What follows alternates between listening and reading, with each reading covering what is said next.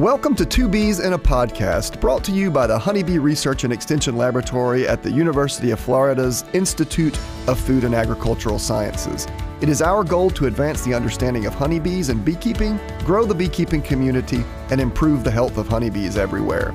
In this podcast, you'll hear research updates, beekeeping management practices discussed, and advice on beekeeping from our resident experts, beekeepers, scientists, and other program guests. Join us for today's program, and thank you for listening to Two Bees in a Podcast. Welcome to this week's episode of Two Bees in a Podcast. I'm Sarah Sowers, one of your producers and coordinators of the podcast. I work with Jamie and Amy to bring you episodes every week. You might have heard my voice at the beginning of this season when we put out a little trailer in January talking about what we have coming up ahead. And so this week I'm joining you with a beekeeper talking all about beekeeping in Asia. And I'm hoping you enjoy this episode and look forward to hearing your feedback soon. Among all the places in the world for beekeeping, deep in the tropical forests of Thailand did not immediately come to mind, for me at least. But this past summer, Lauren Roberts, a junior undergraduate entomology major from the University of Florida, traveled over 12 hours by plane to a beautiful place where she learned all about beekeeping practices and honeybees in Asia. Joining me on today's episode is Lauren Roberts. Thank you so much for joining me, Lauren. Thank you so much for having me. Now, Lauren, you and I go way back, and you were one of my first friends at the Honeybee Lab back when I started last January, and you were still an intern. So maybe for our audience, you can introduce yourself and tell us a little bit about how you got into beekeeping and what you're up to now. Hi, everyone. My name's Lauren Roberts. I'm a third-year entomology and nematology student at the University of Florida. I typically have under 5 colonies back home. Since when I started beekeeping, I was the only one in my family that had any knowledge. And I was in high school and then college. So I would like to get more eventually, but it's just not feasible right now.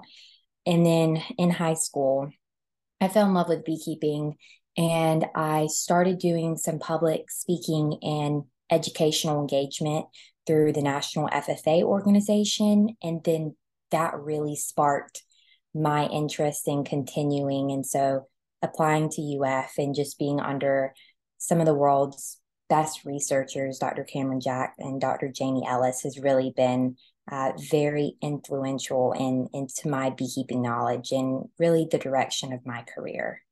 So 2 things. I know today I'll be talking mainly about my study abroad experience to Thailand this past summer. So that was definitely the coolest thing I've been able to be a part of while at UF, especially coming in as a COVID freshman.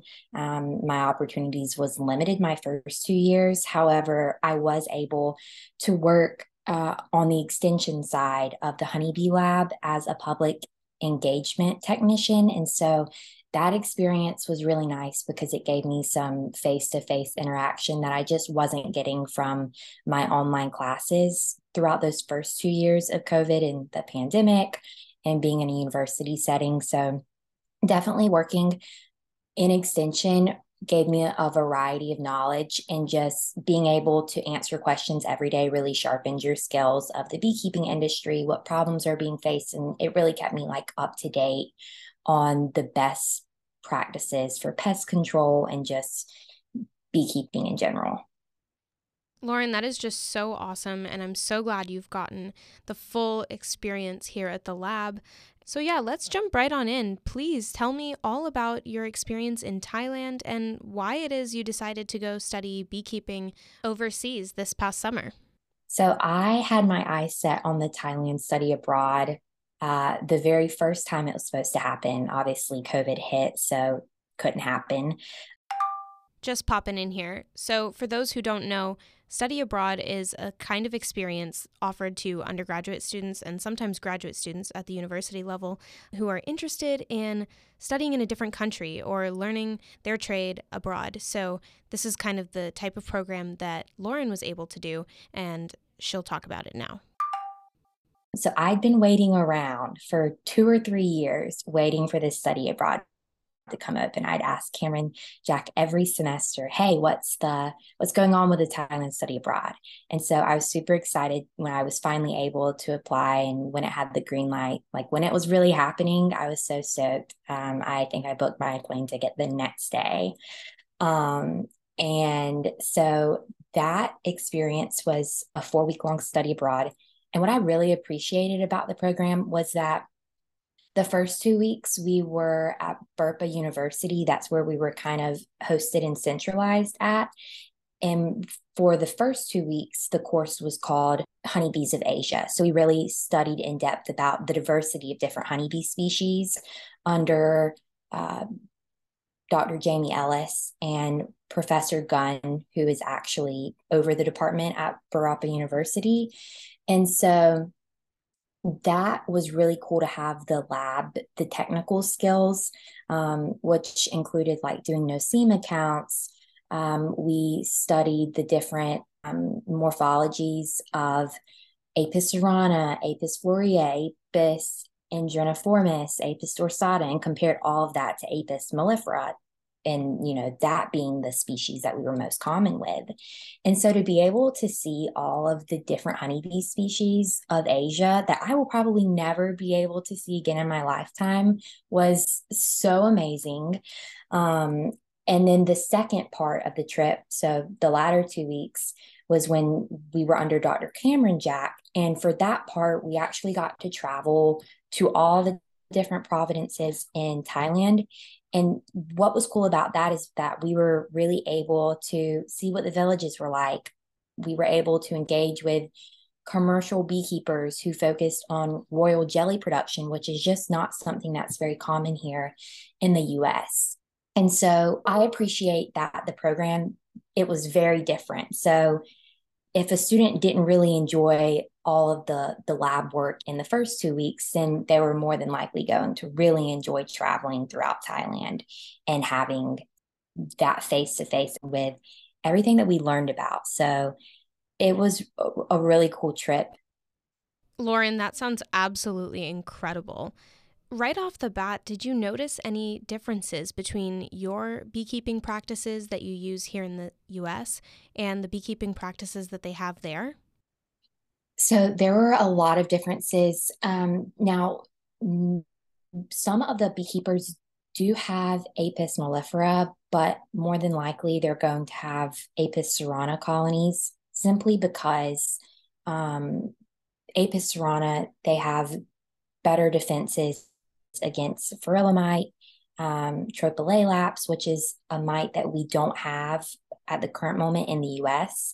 And a lot of researchers are speculating, well, not just speculating, it would be very bad if we were to get tropicalaps here in the US, just simply due to their reproduction times faster. It'd be very hard to control. So hopefully our inspection people are doing a great job of controlling that. And so seeing Apis cerana colonies were very different because they don't quite have the same buildup and population densities as Apis mellifera. They're smaller colonies, and they have a higher tendency to abscond when they're facing environmental issues. Whenever they're overrun by pests and diseases, they're just simply going to leave. So it was a bit different. Having the experience in the US and Florida shadowing commercial beekeepers and seeing how large those colonies are and comparing that to how small the colonies of Apis cerana are in Thailand. But it makes sense. And that's one of the characteristics that Apis cerana has as a defense mechanism. And so that was one of the things that was a little bit different. When I first opened my first colony, I kind of thought it was a nook, to be honest. And then the Thai beekeeper shared with us that this was actually like a very average colony size, and that it was healthy, it was looking good. And then another difference was that there was a focus on royal jelly production, and we just don't have that in the US. So I really enjoyed being able to meet with the beekeepers who focus on that. It was really interesting. And then a lot of the research that we were familiar with at the Barapa University was actually several of the PhD students were doing studies on propolis collected from stingless bee colonies and using that within Apis mellifera and Apis cerana colonies as a way of controlling nosema. And so that was really cool to be able to be inside of a stingless bee colony. That was probably, I can't pick a favorite honeybee that we were able to encounter in Thailand, but the stingless bees were really cool because they can't sting, but they would like pull out your eyebrow hairs or like the hairs on your arms. And I mean, they were determined to pull off hair. So that was kind of cool. But their colonies were really small.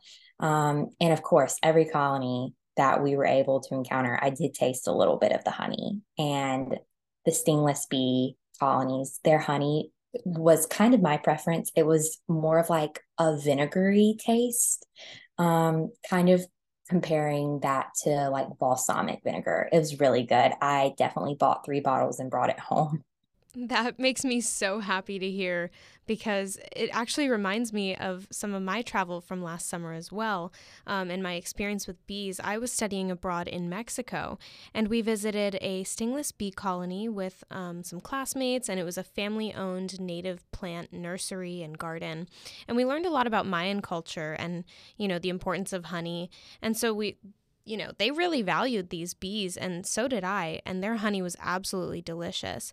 And so I'm, somewhat familiar with bees, working at the lab and helping in the apiary, even though I'm not a beekeeper.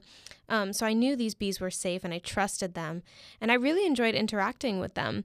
But my peers had this irrational fear that they would just get stung. And if I'm remembering correctly, I think these were the Melipona beechae species, and they were just super small. And there was this little guard bee, standing at the opening of each frame or of each box. And so I'm wondering, did you have similar experiences in Thailand with these stingless colonies, or notice anything different in their behavior between Apis mellifera, and those bees?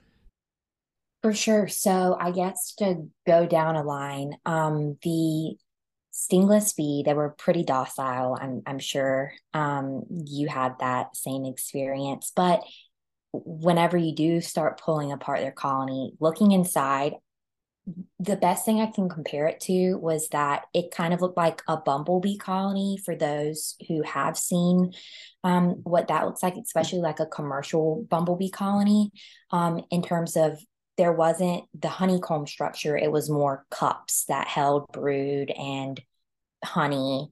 And so they're defending that, right? And so they're going to be pulling at your hair, whatever hair they can. Typically the guys that had the really bushy eyebrows, they kind of targeted them and started pulling at their eyebrows or their eyelashes.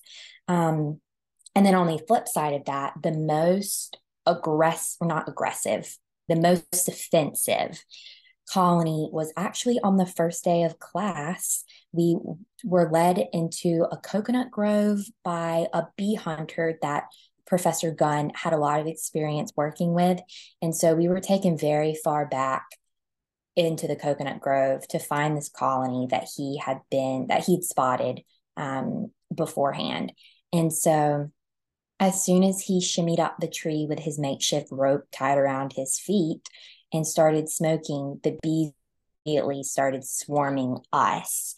We were all in protective gear, thankfully, but we all did get pretty stung.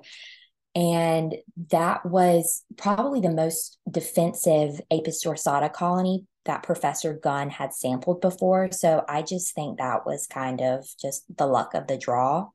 And then Apis florea, which is one of the dwarf honeybees, their sting was initially sharp, but it quickly subdued. It wasn't that bad. And then Apis cerana is the most familiar in terms of size, nest structure of Apis mellifera, which is, the honeybee that we keep here in the US. And they're a little bit more aggressive or defensive. And so by far the dorsata colony and the florea colony was the most engaged and had the most defensive behavior towards us. But that's also partly because they're open nesters. So they don't nest in a colony. They have one comb and it's branching off of a tree limb or some sort of structure. So they have a lot more to defend. I'm sorry you got stung, but that is just so interesting. Yeah, it was really beneficial to know all of the behaviors and kind of what to expect in the first 2 weeks of class. We did a lot of the labs and the readings and the assignments. So we got very familiar with the defensive behavior, everything you can think of in terms of the different honeybee species that we then encountered within the second half of the class. And something that I didn't know, and I actually learned it from reading one of the books that Professor Gunn had written herself, was that Apis dorsata actually is the only honeybee species known right now that pollinates at night. So initially, I thought Apis dorsata, the giant honeybee, would be the coolest and would be my favorite honeybee after the trip. But after the first day of class, all of us getting stung was not that pleasant. So my favorite honeybee species, if I had to pick one, would probably be Apis florea, which is the dwarf honeybee. And it was really cool because when we were traveling during the second half of our trip to different providences in the van, we would stop every time on the major highways when there was a beekeeper that was selling Apis florea, like would just cut the comb. And so it's just a cut comb. And we were able to buy it and like just eat the honey, like in the van. It was so cool, comb and all. And a lot of the times the comb was still attached to the branch. And so that's kind of a common thing when you see it in Thailand on the side of major highways, or not just only major, but really any highly trafficked road, was to see a beekeeper with their beautiful display of Apis florea comb that we could purchase. That is just totally fascinating. And honestly, Lauren, I wish we had that kind of system here in the States. Can you imagine how yummy that would be to just try different honey everywhere we go? I mean, I know we have some beekeepers that do little stands, and we heard from Virginia Webb a couple weeks ago, but that is just so cool. And, speaking of somewhat cultural differences, I was wondering if there was anything else you picked up on while you were there in that, the ways honeybees play a role in, the lifestyle or food or even, when it comes to diet. I know you and me eat honey pretty much almost every day, but I don't think a lot of other Americans can say the same. So do you find that more people in Thailand were more in touch with agriculture and where their food comes from? Sure, that's a great question. So I would first say that there's kind of a movement right now in the US, a small movement to use honey in more medicinal purposes. However, that kind of conflicts with Western medicine. But in Thailand, you see that being used a lot more. It's much more common to see propolis being sold in the grocery stores to be used for anything like antimicrobial properties or like for brushing your teeth, chewing, like a substitute for chewing gum. And so you see a greater variety of bee products being used. But I partly think that's probably attributed to the people of Thailand just using every part of whatever they're consuming in a really useful and sustainable way. And comparing that to the US attitude of, okay, let's only use this portion and throw the rest away or just not use it. I think it comes down to the US just being a little bit more wasteful and not quite as sustainable. In terms of the education of people in Thailand upon like pollinators and honeybees specifically, I don't really know if I was only there for 4 weeks, and so I'm not quite certain what the general public knows. However, I think it's safe to assume that there's a greater connection between probably where your food comes from, just because so many people are involved with making their own food, growing their own food. So I think that in itself leads for a greater appreciation of pollinators and the roles that they play, especially honeybees. Thank you so much for sharing that. I think resourcefulness is definitely something that, we're starting to think about here in the US because we just see how important and beneficial it can be in other places like Thailand. And I study sustainability here at UF, and I think, there's definitely merit in being resourceful and making the world a little bit of a better place by doing so.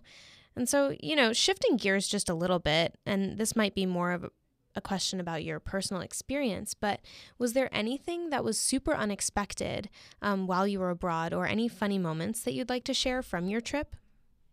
What was really like surprising to me would definitely be it was week 3. So I was kind of starting to get a little homesick, but I was still living off the mango sticky rice, so I could stick around for a little bit longer. And then we went to Khao Samai National Park. In the hopes of seeing Asian elephants and tigers in the wild, neither of which we saw, but it's okay. We saw plenty of macaques. And we also saw land leeches, which, to my knowledge, beforehand, leeches were only in like bodies of water, but not this. We were hiking through a trail in the national park with a tour guide, and beforehand in the gift shop, they sold leech socks, which I saw, but I just didn't think anything of it. Like, okay, leech socks. I thought it was just like a ploy to get kids to buy socks. I don't know. Well, it turns out I should have bought a pair. And the land leeches like scurry. I don't know how to explain it, but they like, oh, it's the weirdest thing to see them move across land. And like you could see them kind of scurrying towards us on the trail, and several of us got the leeches on us. I think one woman had a leech in her belly button. My roommate had one in her armpit, and they don't transmit any like deadly diseases that we know of right now, but that just wasn't enough security for me. So day 2, I did purchase the leech socks, and I have a little bit of PTSD. If I see a blade of grass move, I'm like, my eyes directly go towards that. I'm like, oh my gosh, is that a land leech? Thankfully, we don't have them here. And to my knowledge, it's only in that national park that any land leeches, specifically that species, resides in. So I was not prepared for that. Oh my goodness, I was not prepared for that story, and I honestly don't know what I would have done in that situation. Yeah, instead of like enjoying, heck, we could have seen some Asian elephants or tigers, but my whole class, we were looking at the ground on the forest floor for land leeches. So maybe there were a couple surrounding us and we just didn't see them, but the land leeches had all of our attention, and for good reason. Lauren, after hearing that, I am just so glad that you made it back home safe, and so did your entire group. And you just have these awesome stories to tell. So, as we wrap up, I want to know, would you go back? And do you think you have any advice for people who want to try beekeeping abroad or visiting Thailand specifically? For sure. I definitely think it's worth everyone's while to go overseas and to see something that you're very familiar with in the US overseas in a very different light. I think it made me think more about what is sustainability in the apicultural industry and what lessons can we take just in general and apply it to our lives back home. That might be being more grateful for the simple things in life that honestly, at the end of the day, are the most important. If I had to do it over again and I planned better, I probably would have planned to see more in the city of Chiang Mai, which is in the northern province. That was my favorite city. And a lot of my classmates also said so. And there's actually a Asian elephant refuge park there that tourists are able to come and feed the elephants. So I would have chosen to do that, but unfortunately, the time span, I believe we were in Chiang Mai on like a Friday, Saturday, Sunday, and we had like several trips planned with visiting beekeepers there. So we just didn't have enough time and the refuge park was actually closed on the Sunday. So I would definitely spend a little bit more time in Chiang Mai. Don't overlook it, and instead of overseeing some of the southern islands, which were really cool. But being a Florida girl, like, I'm very familiar with beaches and Keys and that area. So I would have chosen to do a little bit more research ahead of time and spend more time in Chiang Mai. I love elephants. So anything involving Asian elephants, right up my alley. That is just so inspiring to hear. And, you know, it's so cool that you were able to do this trip and learn so much in such a short amount of time. Absolutely. I just being completely submersed and having so many world renowned honeybee experts right there. One of the USDA researchers who focuses on tropicolaps, which I mentioned earlier, is a mite that we don't have here in the US. And I hope that we never get them in the US because they would be very decimating to our honeybee colonies. But Dr. Samuel Ramsey, he was there, and it was really cool to be able to actually like count brood on a frame and see tropicolaps scurry across. I had a little bit of a competition with Dr. Ellis as to who could find the first tropicolaps. And after about like 15 frames of just looking at brood and uncapping and trying to see tropicolaps scurry across the frame, I didn't see anything. And then Dr. Ellis was pretty mad about it. Dr. Ellis found the first tropicolaps, but then shortly after, I wasn't giving up and I found the second. So it was really cool to be able to see everything in person. And yeah, these are experiences that I will always talk about. I will never forget. And it's super cool whenever I'm like reading any sort of honeybee biology books for any of my classes. Or I think I watched the new Lion King once I got home. I have a 2-year-old brother, so I was watching it with him. And in one of these scenes, there's actually Apis dorsata colony, I believe, or laberosa. I'm not sure, one of the giant honeybees in one of the scenes of the movies. And it's a honeybee facing off the edge of a cliff. And so it was cool to be able to be like, oh my gosh, I've seen that in person before. Not on a cliff, but about the same colony. It was still an open nester. So even if it was Apis laberosa, I still count it. That's just such a beautiful full circle moment. And I'm so thankful that you shared your experiences with us today. I appreciate that, because before speaking with you today, I actually read through all my journal entries and really refreshed my memories of Thailand, even though it was just this past May and June. That it's a really cool way to keep your study abroad experiences alive. Lauren, it was truly a pleasure to have you on Two Bees in a Podcast, and I'm just so glad we got to reconnect and learn all about your trip to Thailand. It just sounds totally incredible and immersive, and thank you so much for sharing with us your experiences today. Absolutely. Thank you so much for having me. It's always exciting to be able to keep all these memories alive. It's everybody's favorite game show, Stump the Chump. All right, we are back at that question and answers segment. Jamie, how's it going?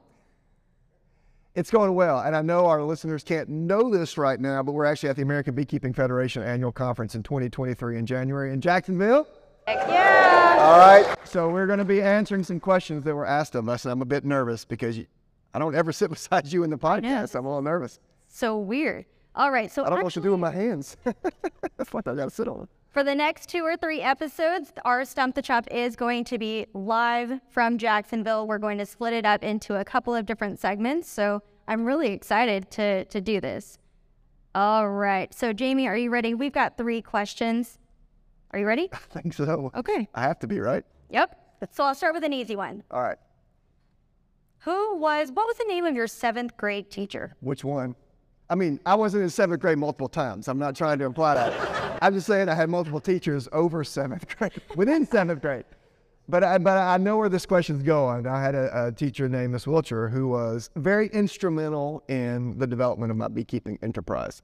All right. So you ask the question. We'll see if that's what it is. Is that how you got started in beekeeping? Okay, so what happened is when I was around 8 years old, I got interested in bees. Actually, when I was in kindergarten, a beekeeper came to my class and was talking about bees and gave us a Date Amp publication that stayed in my toy box for a couple of years. And a couple of years later, I found it. And there was a guy close to my elementary school who kept bees, and we would ride by the beehive every day. So around 8 years old, I got interested, and my parents wouldn't let me get bees because they're not beekeepers in my family. So it was a new enterprise for us. So I kind of worked on them for about 4 or so years, and I had a 7th grade teacher, Ms. Wilcher, who we were in a biology class, and somehow bees came up, and I raised my hand and said, well, I'm very interested in keeping bees, but my parents won't get a beehive. And she said, well, I have an uncle in North Carolina who's a beekeeper. If I get you an empty beehive from him, will you promise to fill it? And of course, no 12, 13-year-old can make that promise because you need your parents' permission. But I made the promise anyway, and she sure enough showed up at my parents' house with an empty beehive with combs that were already fully pulled, and my parents kind of got backed into a corner or so. That was my first beehive. My dad found a mentor for me, and I got bees put into it, and I've loved it absolutely ever since. So that's a nutshell kind of how I got started in bees and beekeeping a long, long time ago. Okay, but wait. Okay. I met someone at this conference who just ran into her on the way down from up north. Yeah, it's like a totally crazy story. We were just at the foundation luncheon meeting, Foundation for the Preservation of Honeybees, and I'm digging in my pocket, which you can't see on the podcast, but you guys can see live. But this individual at a welcome center, my former teacher is retired and is working at volunteering at a North Carolina welcome center. And he stopped and said he was coming down here for a bee conference. He's like, well, I know a beekeeper in Florida. His name is Jamie. And he's like, well, is it Jamie Ellis? And she's like, yeah. And so she wrote me a letter to send with him to me at this bee conference. I haven't seen her since I left 7th grade, and that wasn't yesterday. So I've got this letter from her, including her cell phone number, so I'm going to give her a phone call. It was really a neat story. I got to thank Joe for doing that. Joe, I don't know if you're out there right now, but there he is. Joe, that guy right there made this question possible. So it's no coincidence. I got to call Miss Wilcher when I get home. Are you going to read the note? No, you don't have to. I have to read the note? No, you don't have to do that. Hi, Jamie. No, that's it. Okay. But I am going to ask her who her uncle in North Carolina was. Any North Carolina beekeepers here? I keep wondering, it's like someday am I going to meet the person who gave my teacher the hive to give to me to start this whole shebang? That's a crazy We'll see wild what story. happens. All right. I hope all the questions are that easy. They're not. That was the easiest one. Okay. All right. The next question we have for the Q&A today, why don't beekeepers keep hygienic bees? But let's go ahead and start with what are hygienic bees. So I keep hearing that. Everybody keeps talking about hygienic bees. They keep saying we want hygienic bees. They keep talking about it. But can you explain just a little bit more about what that even means and why someone would want hygienic bees? So I would say the first question, why don't beekeepers keep hygienic bees? Frankly, Amy, if I could figure out what beekeepers were thinking ever, I'd be the richest bee scientist on planet Earth. Right, beekeepers? Right? We can't ever figure out what it is you guys will want to do and don't want to do. But so let's just answer your second question first. Hygienic behavior is the ability of worker bees to detect problems in brood and remove or inspect that brood for that problem. For example, there's a lot of diseases or pests that occur under capped brood cells. So a worker bee might be able to detect a problem within that capped brood cell. She'll uncap it. She'll abort the developing bee within. And it's one of those social immunity mechanisms that they use to deal with diseases and pests in their brood. And so this is a trait that can be selected for. I know a lot of you beekeepers out there might use hygienic bees, but I think we can broaden that question to be slightly more encompassing. Why aren't selected stocks popular generally? And all of you have queens in your beehives, right? And there's lots and lots of queen producers. In fact, there's probably queen producers in this room. And I would argue that the industry has been slow to widespread adopt disease and pest-resistant bees, largely because there's a high queen turnover rate and because of the mating behavior of queens and that if you lose your purchased queen who was $50, 2 months after putting her in that hive, the next queen who is produced from the offspring, she's going to go and mate with any of the drones available out there, right? You can't control who your kids bring home. They just bring home who they bring home. Well, when a virgin queen goes out to mate, you can't control who she mates with. So you can invest heavily in the use of any type of resistant or tolerant stock, but you have to stay on top of that by replacing those queens yearly in order to ensure that you've got that stock in your colonies all the time. So I think a lot of the resistant stocks that are available are tremendous resources for beekeepers. But I think it's one of those things that will only catch hold if we all do it. Because I feel like if we all do it, then what we're flooding the U.S. with is disease and pest tolerant or resistant stock. It's part of the solution for the issues that we're facing kind of in the bee world, in my opinion. So the third question, actually, is a little related. So someone's asking, are we putting too much emphasis on breeding mite-resistant queens and losing sight that we need strains that are good honey producers? What are your thoughts on that? So I think that's a good question, because oftentimes in breeding programs, especially kind of in research breeding programs, there's an emphasis on a trait that we are trying to augment. We want bees to be more hygienic, right? We want them to be able to detect diseases and pests in the brood and do all that stuff that I just talked about. Or maybe there's the, Purdue ankle biters. That's the famous bee that will chew on the varroa. So we select for a trait, hygienic behavior, grooming behavior, whatever.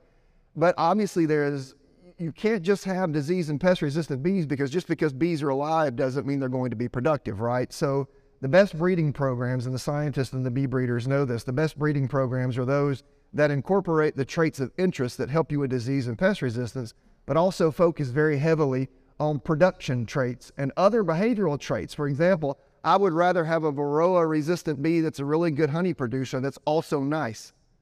Right? So a lot of people want to breed for gentleness. And so I've seen breeding programs that score bees on multiple traits: gentleness, amount of brood, hygienic behavior, productivity, and they assign weighted scores to those things to try to push all of those scores up into bees that are holistically better. That's a big fancy word. Yeah, so a lot of you also, the podcast is just part of what we do at the University of Florida. We also have lots of other programs that we have. A lot of them are online. They're completely online. We have a Master Beekeeper program. I'm kind of laughing. I'm like pitching our programs now. But we do have a Master Beekeeper program, and we have some bee learning short courses. So if you don't want to commit to the online Master Beekeeper program, we have smaller courses. And I think one of those courses is looking at the different reasons and the different strains of bees that you would want. So depending on what you're looking for, we have information on that. And these are all pre-recorded. Anybody from around the world can take any of those classes. And so that is available to you. So again, part of what we do is to try to just make all that available to you at all times. And anytime you want to take it, you can be sitting on your couch, watching TV, hanging out on the weekend, and taking our class. Or listening to us. I tell you, one of the things about doing podcasts, I'm going to tell I'll tell one story because someone told me a story that was funny here this week. But I won't tell you that story because I don't want to make it too personal. But it's funny how people listen to us to recognize our voices. There was a gentleman who was telling me last year, not at this meeting, but last year, he said, yeah, my wife really likes to listen to your podcast, but she listens to you in the bathroom. So I hear her in the shower listening to another guy talking, and he's like, I have to remind myself, oh, she's just listening to the podcast. There's not some other guy in there. I was like, that's one of my funny podcast stories. I think that's funny. So if your wife's in the bathroom listening to someone, it's possibly me, but I'm being recorded. I'm not actually there. So, all right, okay. Cut that part out, Amy. Cut that part out. I'm like, I don't even know how to end that episode. Like right now, end it like right now. All right, so that is the end of that segment of the Q&A. Now you all know how it works. That's right. Thank you for listening to Two Bees in a Podcast. For more information and resources on today's episode, check out the Honeybee Research Lab website at ufhoneybee.com. If you have questions you want answered on air, email them to us at honeybee@ifas.ufl.edu or message us on social media at UF Honeybee Lab on Instagram, Facebook, and Twitter. This episode was hosted by Jamie Ellis and Amy Vu. This podcast is produced and edited by Amy Vu and Sarah Sowers. Thanks for listening, and see you next week.